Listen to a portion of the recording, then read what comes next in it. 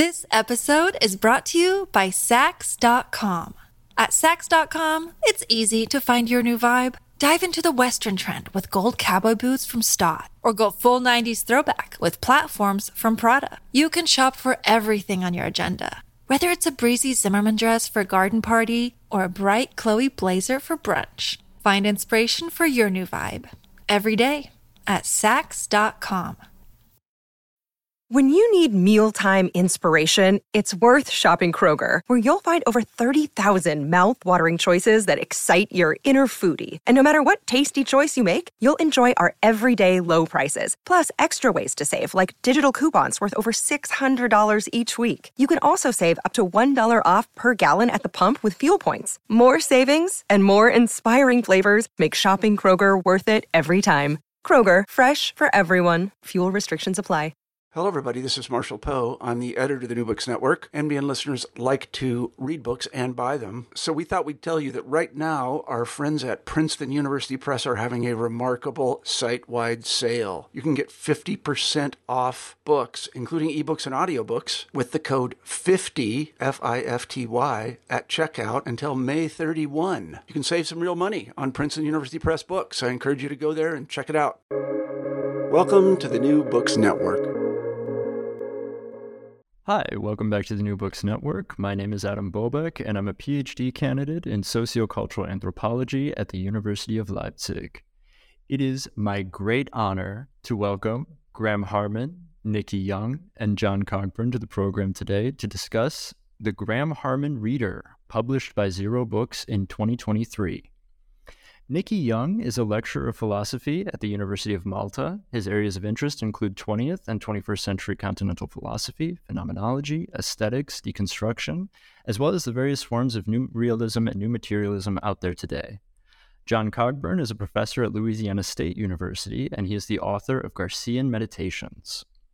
Graham Harman is Distinguished Professor of Philosophy at the Southern California Institute of Architecture, also known as SCI-Arc, in Los Angeles. He is the author of more than 20 books, and most recently, a book published with Christopher Whitmore entitled Objects Untimely.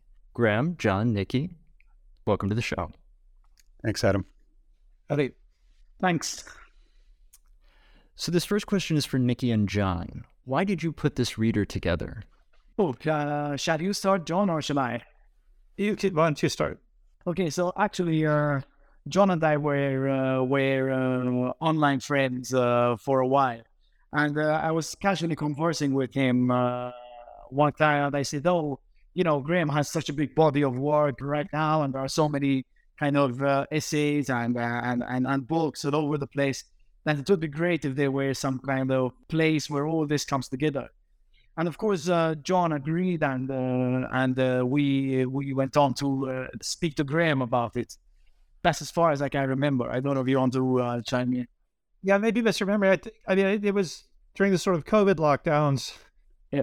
The best thing about that is I became like internet friends with Zoom with people that I sort of done on Facebook and so we became friends, Nikki and I, during that.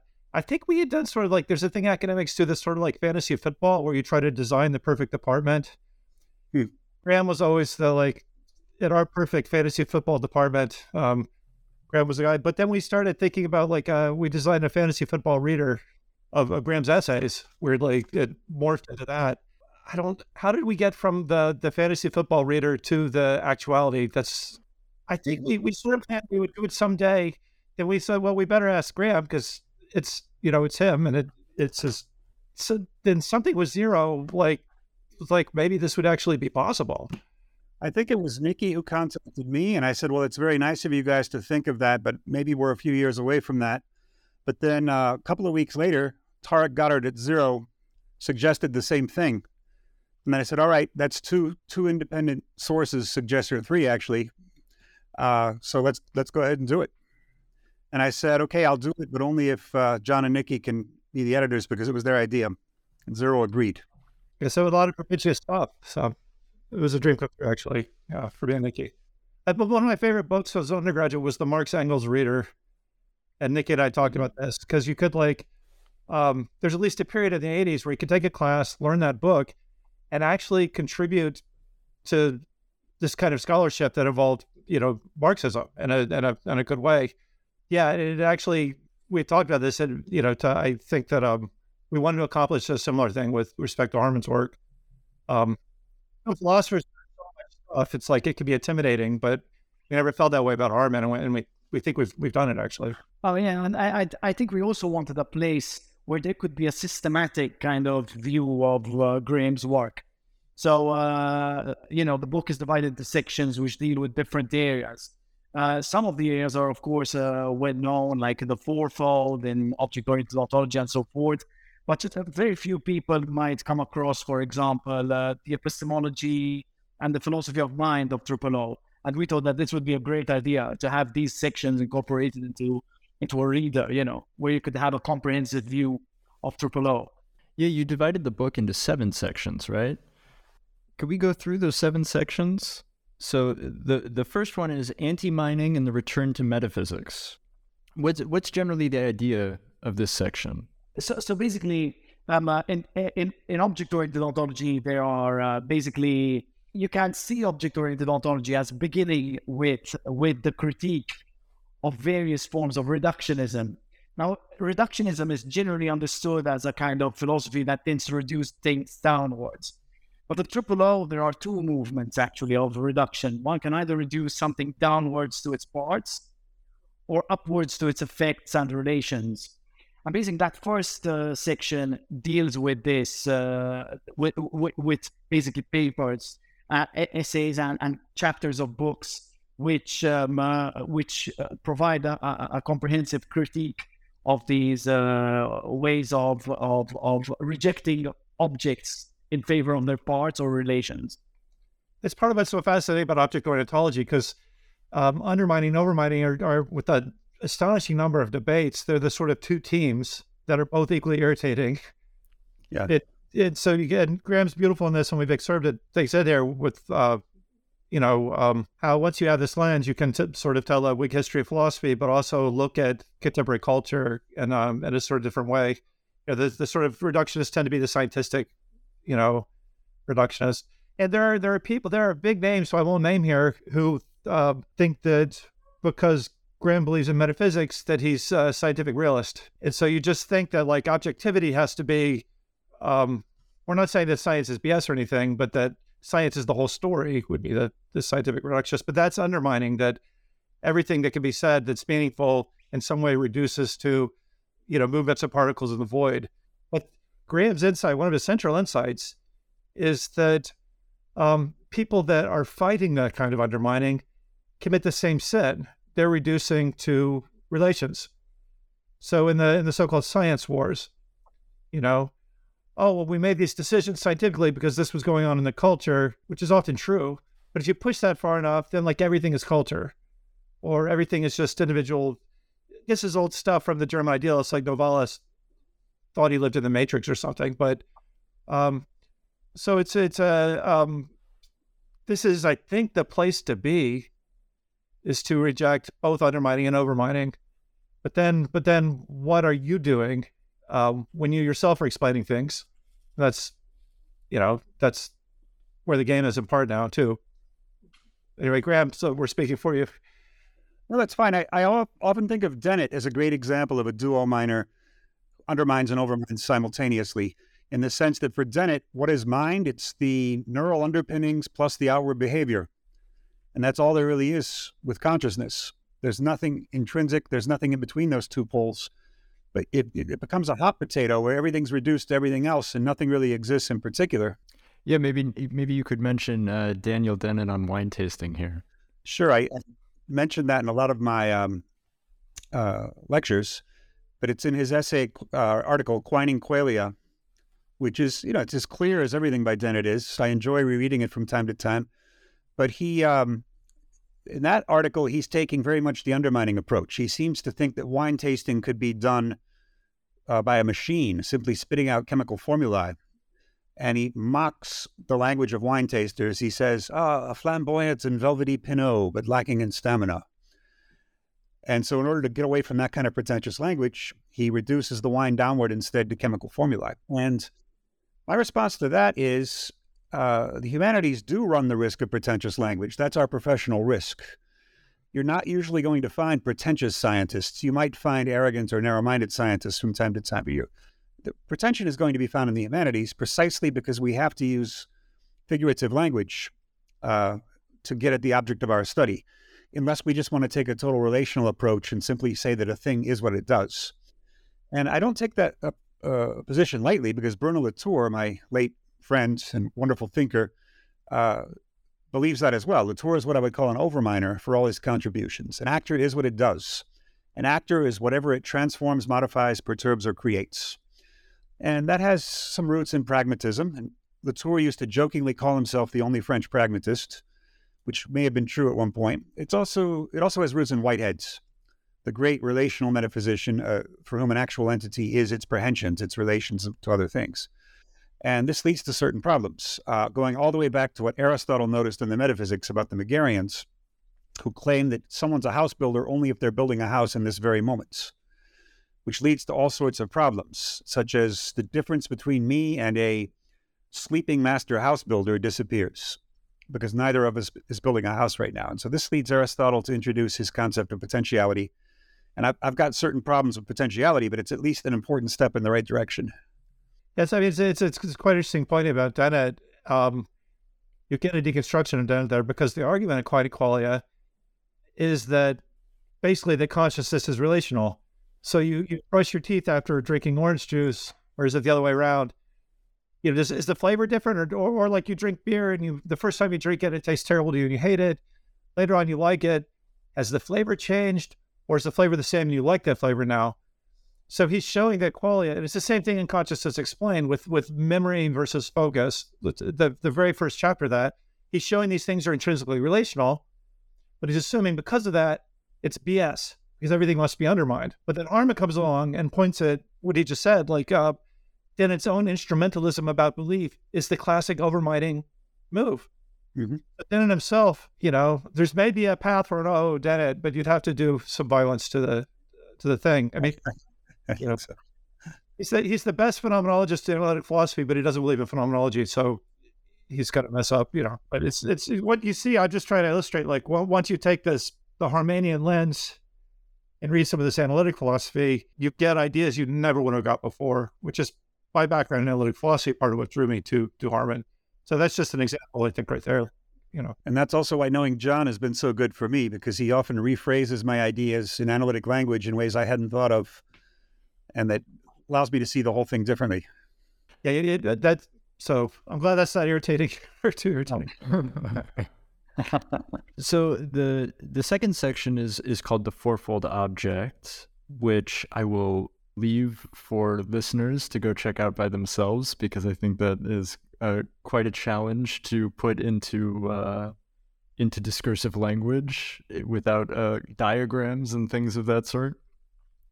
The third section is indirect causation, and if listeners are interested, they can go back and listen to my interview with Graham on his book Skirmishes, where we talked quite a bit about vicarious causation. The fourth section is aesthetics as first philosophy. Maybe we could talk about aesthetics as first philosophy for a little bit. What does that mean? And you chose four of my probably favorite articles from Graham.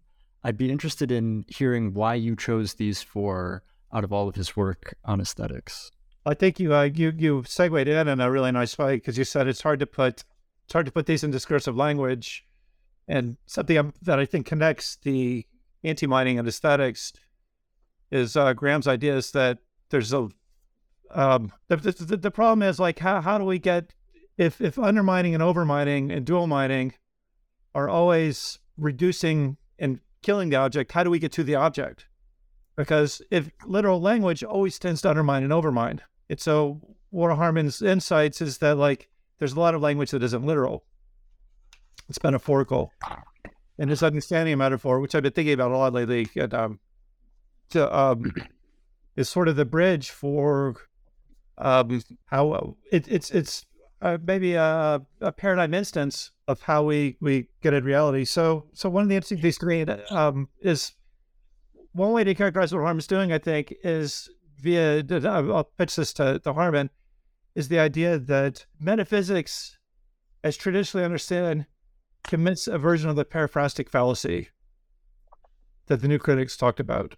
And so the question is how to do metaphysics without committing the periphrastic fallacy.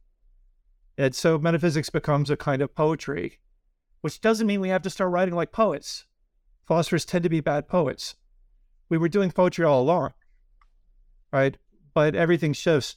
And so that's the connection between the critique of undermining and overmining and why aesthetics is first philosophy. But you articulated that. It's hard to put these things discursively. It is. That's the thing to be explained. So Harman, I think the periphrastic fallacy is maybe a way to buzz into that.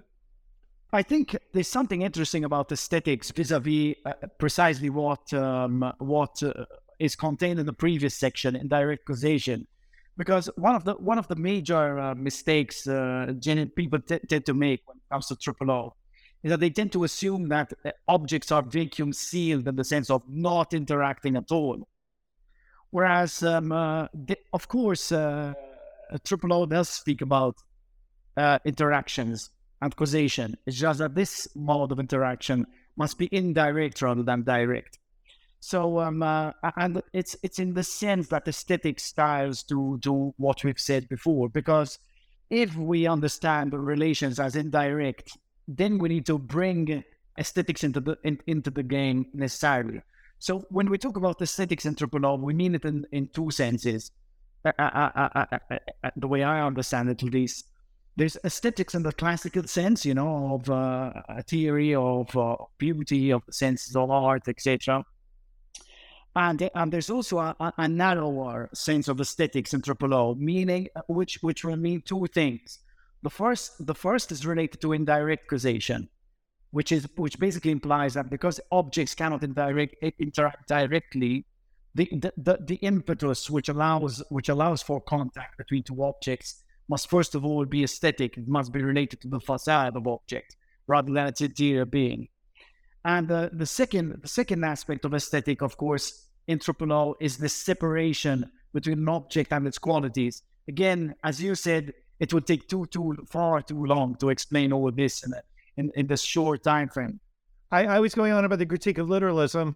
How do you connect these two things up to the critique of literalism, Nikki? Because I would think of aesthetics in terms of like a work of fiction or a work of poetry as a way that tells us something about the world in non-literal language. Yeah, that's a sense of aesthetic, and I know that's what you're privileging with the sense of aesthetics. How would you tie these two senses of aesthetics to the quantum metaphor? I guess indirect causation, the two come together. I think there are two senses of aesthetics in triple O. One of them is the narrower aesthetics, the narrower sense, and the other one is the broader sense. Now, the broader sense is broadly related to mechanisms of causation, and the narrower sense is related to aesthetics as it's classically understood. Now, the interesting thing is that the two merge together, because when it comes to metaphor, what's going on in metaphor, which is of course literary language, is the same process that's going on in the case of vicarious causation. So in vicarious causation, you have two objects interacting directly with the third object acting as both a mediator and a medium. Again, I'm going through all this in a kind of hurry because it's complex and technical to explain in a short time. But as I said, much like in vicarious causation or indirect causation, you have two objects interacting directly, mediated by a third. Whereas in metaphor, you have exactly the metaphor as a whole acting as a conduit for the indirect relation between, say, the cypress and the flame, in the classic example, which Harman often provides, right? So this is the way I would connect the two, I guess. I'm glad that the critique of literalism has come up, because what often happens with people who either haven't read triple O works or haven't read enough of it is that they focus on this word withdrawal, the term that I borrowed from Heidegger, but which also applies in the case of Kant's thing in itself. For instance, this idea that there's a reality to which we cannot gain direct access, and people obsess over that point. And of course, there are numerous rejoinders to the thing in itself already, whether from the German idealist tradition or the phenomenological tradition or any other anti-realist continental trend. But that's in some ways not really the core of triple O. What triple O is really about is the difference between objects and their own qualities. And so what it really amounts to, the critique of literalism is really a critique of Hume. And We know that analytic philosophy has deep Humean presuppositions in many cases, but I've got Deleuze's first book out on my coffee table right now, and that's a book on Hume. And so this critique of substance is a kind of assumption that goes across both traditions. And I'm trying to restore it, and also restore it on two different levels. In some sense, Triple O is very Aristotelian. I see Triple O as simply the latest in a lineage that goes from Aristotle through Aquinas, through Leibniz, and bringing it back in more contemporary form in Triple O, but also in Husserl. People overlook the weird similarities between Husserl and Aristotle in the sense that they're both concerned with the difference between an object and its accidents, an object and its qualities. It's just that for Husserl, he thinks it's absurd to speak about anything existing that would not potentially be the correlate of some intentional acts. And so for that reason, I would call him an idealist. By my definition of idealist, Husserl qualifies. Whereas Aristotle, kind of the other direction, he seems a little more confident that the world we're talking about is the world itself. And so Triple O, in a way, it's like Aristotle with taking a lot of modern philosophy's, not skepticism, but modern philosophy's concerns about being able to get at the real on board. One of the things Nicky and we talk about philosophy of mind a lot, and how it all relates to it. And I taught a class on consciousness. There's a big brick of the book. I can't remember who wrote the book, called Theories of Consciousness or something. 2 minutes, great. It's Susan Blackmore? Yeah, the Blackmore Trotskyanko. Yeah. Fantastic book. But what they show in that book is no theory of consciousness works. Everything that's lauded in the popular press about where we've localized this in the brain, there's really you have to back up and make a lot of caveats that never get told. And one of the things that Nicky and I realized is that all of these theories of consciousness are Humean. They somehow from the physical try to get a set of qualities and then construct the object. And Husserl comes along and says that's not what it's like phenomenologically. What they all do is say, oh, this happens subconsciously. It's so you start to read Graham and you think maybe, this research program and responding to Husserl by saying oh, this just happens subconsciously, it has a lot of problems. Maybe it's a more serious point. And part of what's interesting about Graham in the book is guerrilla metaphysics, guerrilla metaphysics. Tool Bing is taking Heidegger seriously. Guerrilla metaphysics is taking Husserl seriously. In guerrilla metaphysics, Harman was let's really take this Husserlian idea.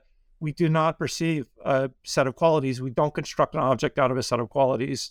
Let's take this seriously. And I think this is an idea that has legs that, there's a lot of places to go with it. So I'm just maybe doing the same thing I did with Ennett earlier. But yeah, it's a central idea, and it's an important idea that ramifies out to, at least 98% of the analytic philosophy of mind right now, and cognitive science. They just can't reject this idea, so they have to say it's all subdastic, it's all subconscious, it's all, and then So the next section, section 5, is called Ethics and the Politics of Things. What does an object-oriented ethics look like?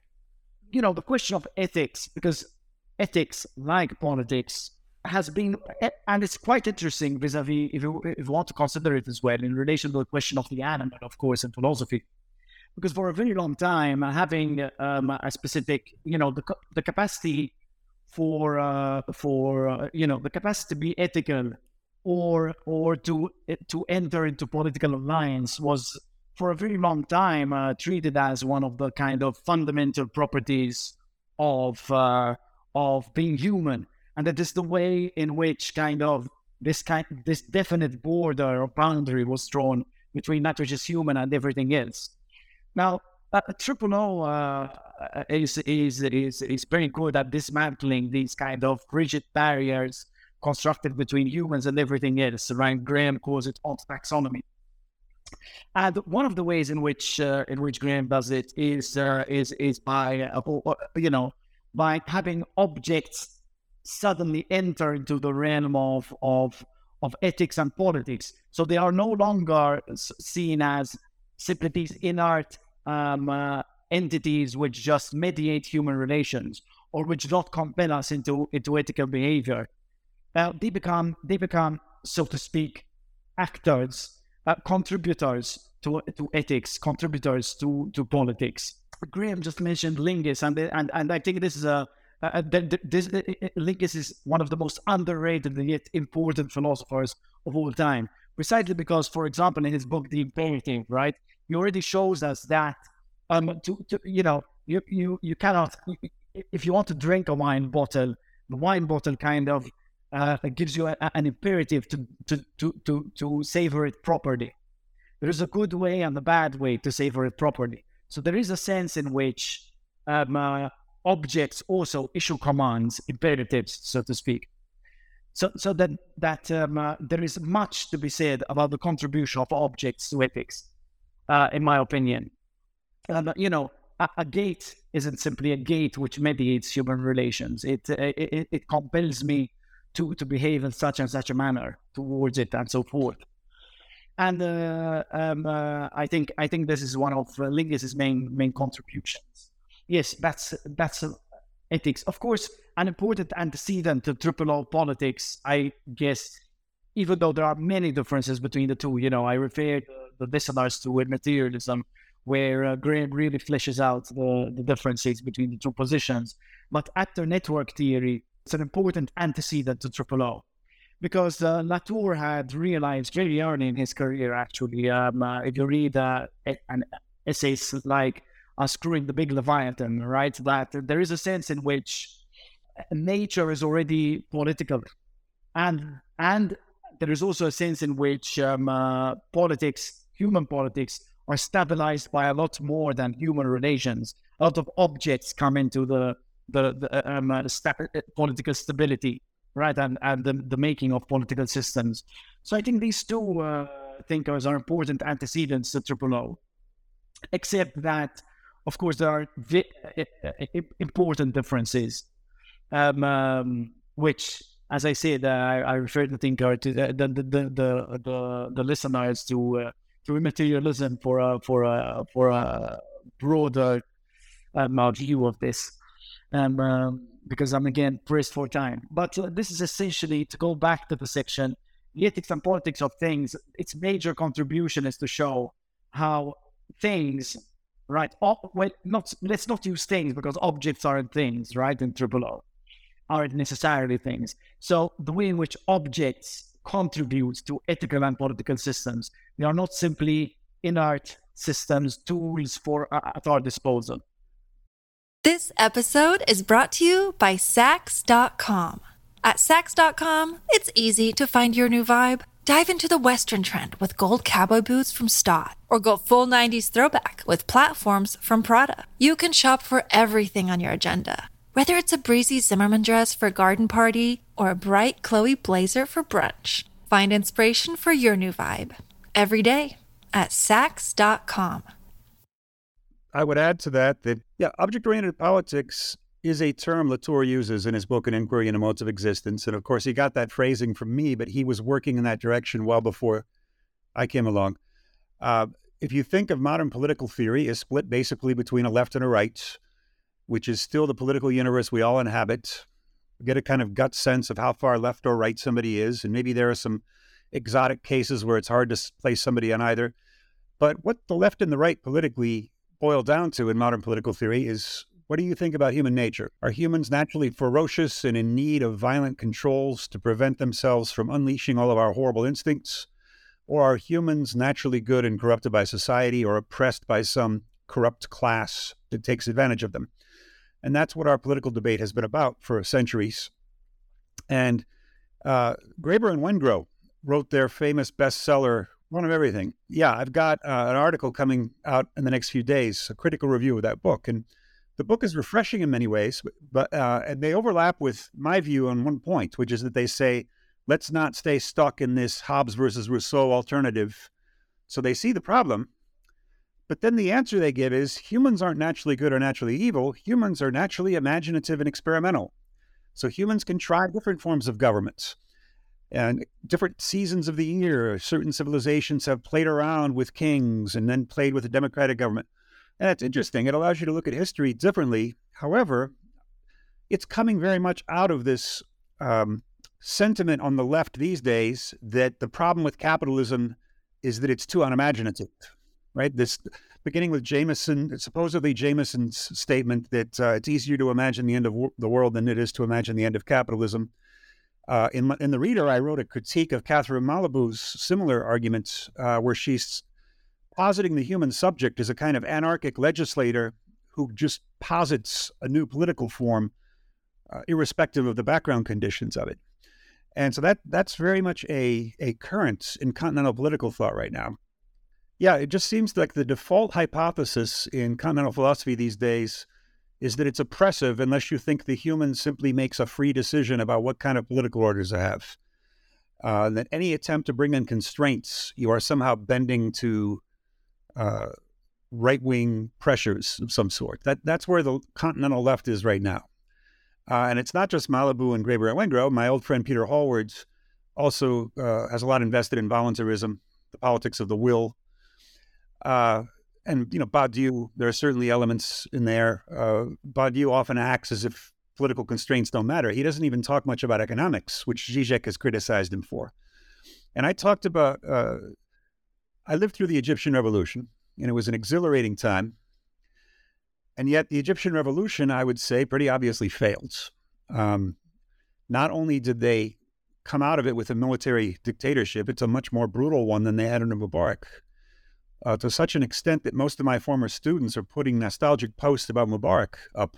I saw one the other day that had Mubarak in a tennis outfit with a racket, and it said, back then we didn't even know what a central bank was. So there's a lot of nostalgia for Mubarak, at least among certain classes of Egyptians. Well, I think that's a case where, I hate to use the phrase deep state because that's misused by the American right now, but you have a deep state in Egypt. You have the army, which controls huge sectors of the economy, and that obviously wasn't addressed at all by the revolution. And so in that sense, I think the revolution was destined to fail. Now, the problem is when you start talking about constraints of reality in politics, that scans as right-wing to some people. So for instance, if I say geography has to be considered in the interpretation of political history, that sounds like insufficiently creative, insufficiently liberated from the constraints of the world. And a lot of times those arguments are used by people on the political right, or at least on the politically hardcore realist side of the spectrum, who will say things like, it's no wonder Putin wants to keep Ukraine. It's a dangerous invasion route. It's only 200 miles from Moscow. These are often made, these claims about geographical aspects of politics and history are often made in order to defend a less than pleasant status quo and to defend something sub-idealist in politics. There are limits on what we can do because of the conditions in play. But I think Latour shows a way in which we can do this in a new way. For Latour, of course, climate politics is the surest road to an object-oriented politics, because things now like methane and CO2 are obviously political actors. And I don't think you get very far in discussing climate change if you just say humans created it, therefore it's a human problem, therefore we need to consider climate change as a form of textuality. I've actually received critiques of that sort. No, you can't do that. There are real constraints in the world on political possibilities, and also inanimate objects are usually what stabilize the political sphere in the first place. So I often go back to a wonderful article that Latour co-authored with the primatologist Shirley Strum, where they went and observed baboons together. And what they noticed was that baboons are actually more social than humans are, in the sense that baboons are constantly watching each other to see if the social order has changed, which baboons are flirting, which ones are massaging or feeding the other ones. And we don't normally have to do this as humans. When we wake up in the morning, we're pretty secure in our identity most of the time, except in rare moments of crisis. I wake up in the morning, I know I'm married. I know about how much money I have in the bank account. I know that I'm an author of books that people on podcasts want to hear. I know that I live in Los Angeles, which has a reasonably stable government, and so on and so forth. So all of these things are inanimate objects that allow humans to desocialize in a way. And that allows certain possibilities because it allows us not to worry about certain basic conditions of existence. And so we need to look a lot more at this. And generally speaking, big political changes come from non-human objects. So the most recent one in the US, of course, is social media and what it did to polarize the American electorate. The fact that on social media, you're only going to see things that validate your prejudices. I just read an article right before this meeting about how colleges and universities in the US are becoming either red or blue. People don't want to go to higher education that's of the other side of the political spectrum. I don't think my wife wants to live in any state other than California in the US now. So even if I were offered a job in a red state or even a borderline state, it might be hard for me to persuade my wife we should move, right? Because California is, for someone like me, politically the best place to be in the United States right now. So the society is getting really polarized, and you can pin a lot of that both on social media and on Fox News as having energized a previously fairly apolitical segment of the population, the white working class, which became politicized in the Fox News way from maybe the late 90s onward. And now we're in a different country from my childhood or even from the Clinton era. It's no longer the same place. Now, I think AI is the next one coming down the pipe. It's already changed academic life. One of my colleagues had 21 ChatGPT plagiarism incidents in the fall semester. Yeah, and because it was released in November, just in time for fall semester final papers. And so we met about that. And since SCI-Arc is a school that likes to adapt to technology rather than bemoaning it, we decided we're going to work with it rather than against it. And so the way I'm doing that is I'm requiring my students, they choose a paper prompt out of several, and then they're supposed to ask ChatGPT to answer the prompt and paste that at the front of their paper. And then they're supposed to argue with ChatGPT about what it missed, what its deficiencies are, because we're going to have to work with the technology, and human AI hybrids are probably the wave of the next few decades. Maybe at some hypothetical point we will be replaced, but that's still over the horizon, I think. I think for now we're going to have to find ways to work with it productively. Anyway, I just mentioned that because that's another political thing that's going to happen. The amount of disinformation, but also the amount of access to information. We were joking before the show about being able to go in and say, do a rap battle between, I asked it to do a rap battle between Alfonso Lingus and John Searle. And in 10 seconds, it came up with a fairly plausible one. Who would have ever thought of such a concept if not for ChatGPT? And that in itself may be trivial, but I've learned about myself from asking ChatGPT questions about myself. Like compare Graham Harman's work to Niklas Luhmann's, and it comes up with a fairly plausible account. Sometimes it gets basic facts wrong. That still needs to be fixed. It told my student I invented a concept called meta-horizons worlds, which I've never even heard of. That I invented it. So there's stuff. What's that? It just makes up stuff. They call it the problem of hallucination. Oh, that's going to be very hard to fix. But people make up stuff too, so I don't know. True. That's true. Yeah, and it expresses equal confidence whether it knows what it's talking about or has no idea what it's talking about. But I found it to be more often right than wrong. This is a beautiful segue into the sixth section of the book, which is on epistemology and mind. So maybe now we can pivot into this next section, which starts off with one of my favorite lectures of Graham's, which is, I am also of the opinion that materialism must be destroyed.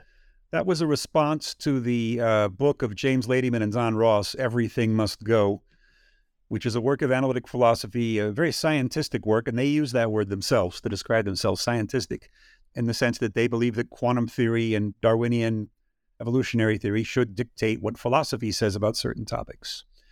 And I made a case against that. One of the aspects of Ladyman and Ross's position is that they are extremely critical of the idea of individual entities. And I go through and talk about some of the problems with that. One of the problems with all such theories, in their case, it's that the world is a mathematical structure. And individual entities for them are somehow, they call them real patterns using Dennett's term, but really those things are real only if there's a human observer who is trying to make a science about them.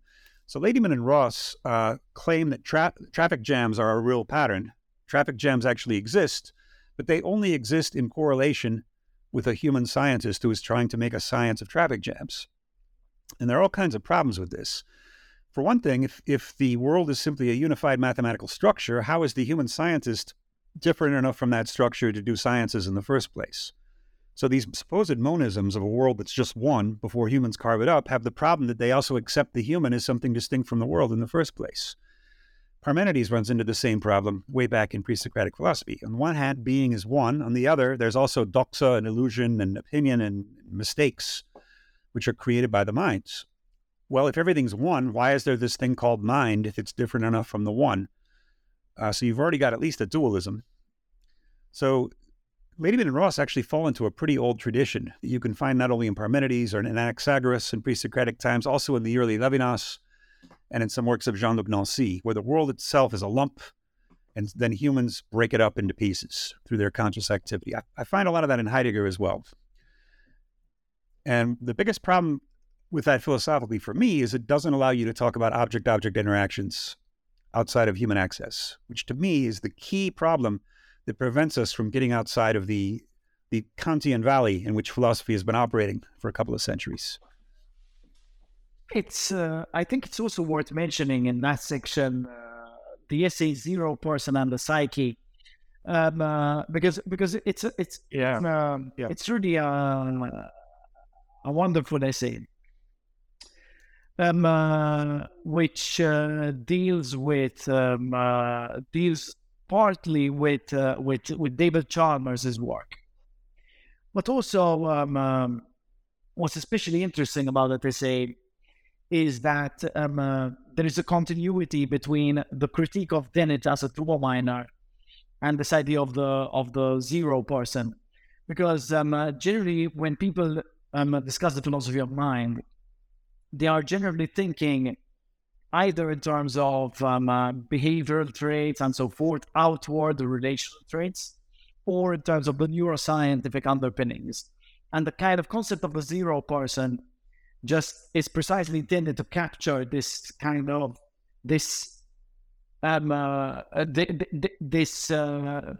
mistaken view when it comes to the first person and third person perspectives.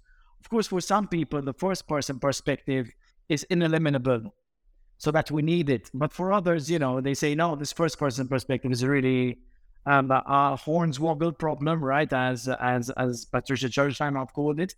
And we can easily refer to neuroscience if we want to get things done. Well, zero person just highlights the fact that it's neither the first person nor the third person, but it's also not something in between that will give us access to what the mind is. And I just thought that that is an important essay to mention in this section. The standard view is really goofy. I mean, like Anil Seth is like, everything's hallucination. Your brain constructs it. But if everything's hallucination, so is science. So philosophers have made this kind of, Nietzsche, Bertrand Russell did, Plantinga, lots of, C.S. Lewis, John McDowell, make this kind of, way that like, scientism requires a lot of normative structure, to be able to do science in the first place. And so it's very unstable. Everything can't be a hallucination. And then your explanation of why it's hallucination is because scientism is true. And so this is just a gaping thing. Like there's a million TED Talks where people make this mistake. And I think that, as someone who dabbles in philosophy of mind and Nikki, one of the reasons we're so interested in Graham's work is because I think he's the only significant philosopher that's sensitive to this in the appropriate way. And I think that connects, both of these essays, the Zero Person and the Psyche, materialism must be destroyed. But Graham, what do you have anything on the Zero Person to add to it's a banger essay. I'm happy it's in here. Yeah, I've always been happy with that essay, and it was very fun to write. It was grueling to write, but I wrote it in the immediate aftermath of having read Chalmers for the first time. And I was powerfully affected by Chalmers' book, and I agreed with much of what he had to say. I simply added the point that I didn't think the part-whole relation is any simpler in the case of inanimate objects than it is in the case of the human mind. So Chalmers is kind of a consciousness exceptionalist. Consciousness and, I think he says, indexicals are the two non-reducible things. It's been a while since I read Chalmers, but I said, no, actually, any emergent phenomenon is going to be just as difficult to explain. Well, not as difficult to explain, but difficult to account for in ontological terms. The fact that you can explain how water arises out of H2O does not mean that H2O is, the water simply is H2O, right? That emergence is a real thing. And this means that the world is made up of many different levels.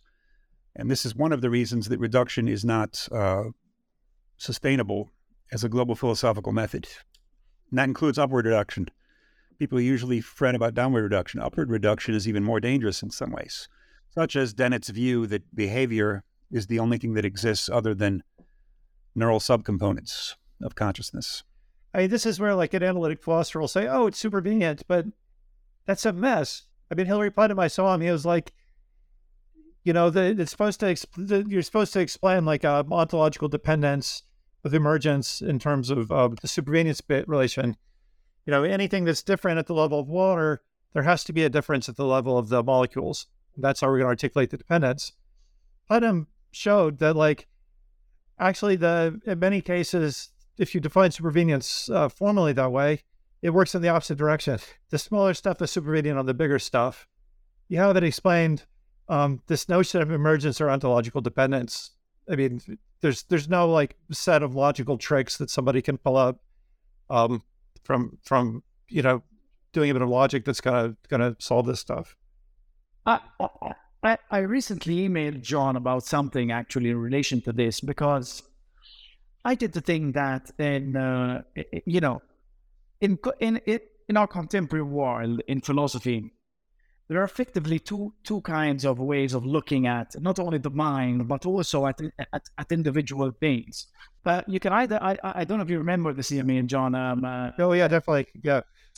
And I think that the problem is you know, to what extent should we take the internal elements, the interiority of something seriously, right? So there are people like, say, to give a classical example, people like Descartes and Husserl, who take this interiority, this interiority so seriously that they believe it's an incontrovertible fact. We must start with that. And on the other hand, we have people who simply deny it in favor of something like a relation or a behavior or something like this. So I think it's a really important question. The question of is there an interiority to something, and what does this consist of? To what extent should it be given importance in ontology and metaphysics? And I think a lot, I think the primary reason why, maybe not the primary one, because there are a number, but one of the main reasons why I was especially attracted to Triple O is that it takes interiority seriously, and it does a very good job at describing what it might be like, to inhabit the interior of some entity without reducing it down to kind of a speculation or whatnot. So I think this is a very important question. This question of what something is independently of its relations and parts. And you get this, some like Chalmers, later Chalmers is good and Philip Goff is good. Yeah. So what's distinctive of consciousness is that it is a categorical nature, and scientific explanation is always causal and dispositional. So that's where they say, like, oh, you can't reduce consciousness to science. And then they suggest panpsychism, maybe everything's conscious. But when you take the 0% of the psyche article seriously, you're like, wait a minute, that was a problem with that. That is a problem, but it doesn't demarcate consciousness from non-consciousness. What does that do to the panpsychism debate, which Harman is close to in various ways? This article is a key one in articulating. Yeah. But I think there's another issue that ties us to the ethics that is still being worked out. And there's a sort of teleological issue that comes up with consciousness that gets reduced to people. So Nikki mentioned earlier Alfonso Lingus on on the imperative. So with Heidegger, you've got, we live in this relational world where you use the pencil in order to write something, you write something in order to do this, and this is in order, for one of a nail, the horse, the kingdom is lost. But for him, all these in order to relationships tied to the for the sake of which relationship. And, we have these moments in philosophy where like something opens up. And for one of them, for me, was like Graham's tool being, where he gets with Heidegger for the sake of which and critiques it. And for the sake of which is where this reduction upward to society, all normativity goes. Everything that you have to do is just sort of what's been determined by society and language at this point in the history of being. That's a reduction. That's just making society magic, actually. It's just making society magic. Robert Branham does that in analytic philosophy. And so, how much Alistair McIntyre says that at the end of After Virtue, we need an account of teleology that doesn't rest on Aristotle's metaphysical biology. I think that's still sort of out there. My intuition is that object-oriented ontology is going to be the place to approach that. I think that's an issue too with this is my, when I started writing an email back to you, Nikki, on that email, I think that when we look at Goff, talking about Goff and Chalmers, they neglect this normative aspect of consciousness, and that's, but again, I don't want to then say like, oh, this is some special facet of the humans. Mm-hmm. So I then want to take the 0 point perspective with respect to that. And I think that what's needed is putting together, for me at least, really section 5 and section 6 of this anthology, Mm-hmm. Yeah. And just to go back, like I said, when we put this together, we want it to be that if someone reads this, you can contribute to the literature on OO. Mm-hmm. And so I think this is an example where the two kind of come together. Look, one of many, many. And I think this is also a great thing about the reader, because actually every section, we've designed this, I remember specifically to be this way. Every section would segue very nicely into the next one, This is the way we've designed it to be, because, when look, the problem is there are very few system builders left in philosophy, or at least until recently. Now they seem to be on the increase, But the thing is, so there is a sense in which Troponol is really one very big system, which includes more than simply, speculating on the nature of objects. And I think this is why kind of like the sections tie together so nicely, or rather that one segues into the other. And I think a job we might have in the future, John and I mean, is to really synthesize these sections into a coherent and compressed whole, so that each of these problems, which feed into one another, tie with one another, can be really articulated in the best possible way. It's just like the German idealist, every one of them was completing Kant's system. Like, that's how you respond to a systematic philosopher, right? That's, it's always necessarily incomplete. It has to be, or else it, Yeah. But you're going to want to complete it. Yeah. So me and Nikki, we're going to do it. Yeah. And so I think that's a perfect segue into the final question that I have. I should mention there's also a 7th section to the book of previously unpublished material. So we're not going to reveal that for listeners. So you're going to have to check out the book. There is a ritual on the New Books Network, and that is to end the interview by asking what you are working on now. So my question for all three of you is, what are you working on now? Well, I'm working on 2 specific things. One of them is to try and figure out, I'm working on the question of the animal, really. On the ontological, ethical, and primarily ontological, but also the ethical, political status of animals. And also I'm trying to tie Troponol to the work of Matthew Calarco, who has written a lot about animals, and especially about the ontology of the animal in philosophy. I'm polishing up a paper on that at the moment. Another thing I'm working on is actually a book on panpsychism with John, where we're really trying to figure out all the stuff we've been talking about, earlier, vis-a-vis consciousness, triple the philosophy of mind, and precisely we're interested in to what extent, two things, to what extent is triple to what extent is it compatible with panpsychism? To what extent is it a panpsychism or is it not? And all this, and to basically push the triple system further through this analysis of panpsychism. And I'm got my fingers in a few pots. There's so Tristan Garcia has a trilogy of philosophical books, and I'm helping Christopher and Abby Ray Alexander translate the final book in this trilogy, which will come out with in Edinburgh in the Speculative Realism series that Graham is the series editor for. The thing Nikki described, I'm excited. I'm also like, this is weird, a book on professional wrestling and Donald Trump. I'm doing with my friend Neil Aber, who's in performance studies. And we're actually using object-oriented ontology in it because the book's called Kayfabe Nation. Kayfabe is the wrestling word for fake, Carney Pig Latin. But if everybody's into the secret, what happens?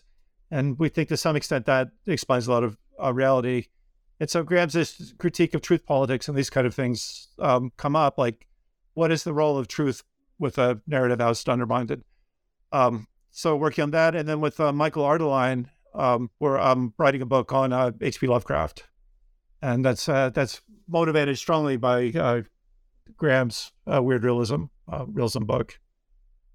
That's sort of those are the three big things now. As for me, I'm trying to catch up on some overdue projects, but the new one on my horizon is it's going to be another architecture book. I'm still employed by an architecture school, and I published Architecture and Objects last summer, but now I'm going to focus on a specific important figure in architecture. I don't want to reveal who it is yet, but it's going to be an in-depth study of one particular architect. Very exciting. And hopefully I can have all three of you back on the program. Sure. It'd be passed on, you bet. The book is The Graham Harman Reader, published in 2023 with 0 books. Graham Harman, Nikki Young, John Cogburn, thank you so much for joining me today. Oh, thank you for having us, Alan. Awesome. Thanks.